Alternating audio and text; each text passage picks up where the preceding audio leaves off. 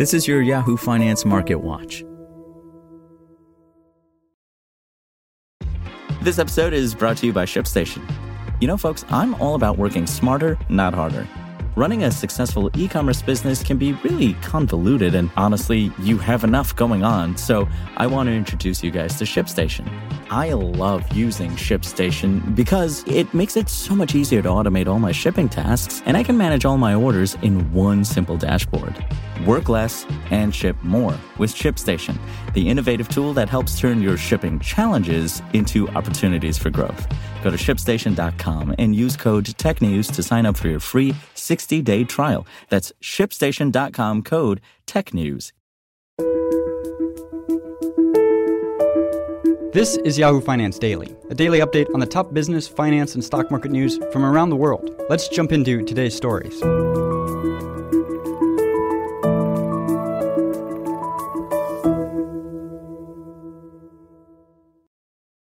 Stocks eked out a new record high on Monday, with traders bracing for a busy week of corporate earnings results, a Federal Reserve monetary policy decision, and a deluge of economic data.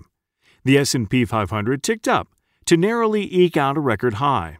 The Dow was little changed, while the Nasdaq edged lower ahead of a bevy of big tech earnings. Expectations are high heading into one of the busiest weeks of corporate earnings reports this earnings season. The vast majority of companies that have reported first-quarter results so far have handily exceeded estimates, with the vaccine-enabled recovery helping stoke demand across a wide variety of industries. Tesla is poised to post its quarterly earnings after market close on Monday. And, altogether, companies comprising nearly half of the S&P 500's total market capitalization will report results this week, including mega-cap tech names like Amazon, Alphabet, Facebook, Apple, and Microsoft.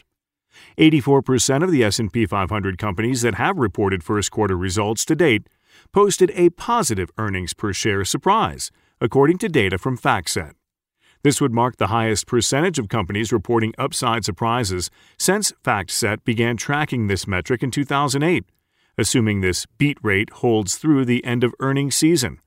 Investors are also continuing to digest reports last week that the Biden administration was eyeing an increase on the capital gains tax rate for individuals earning more than $1 million. The initial reports of this proposal sent stocks plunging on Thursday last week, with traders contemplating the possible net effects of such a move in light of a strengthening economic backdrop that has already helped boost corporate profits. There is also a potential risk from higher capital gains tax if we get indication that it will materialize and go into effect starting next year, versus retroactive to 2021, causing certain investors to take profits early. However, this proposal would be contentious and likely to face significant opposition.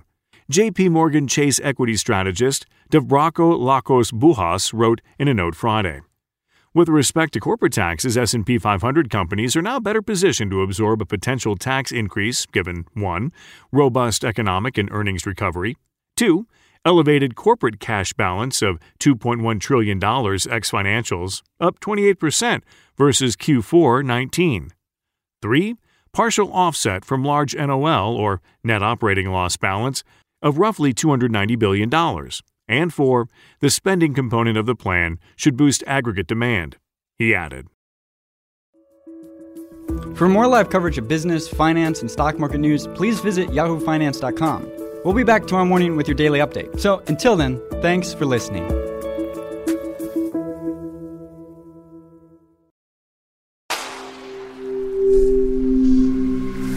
Spoken Layer.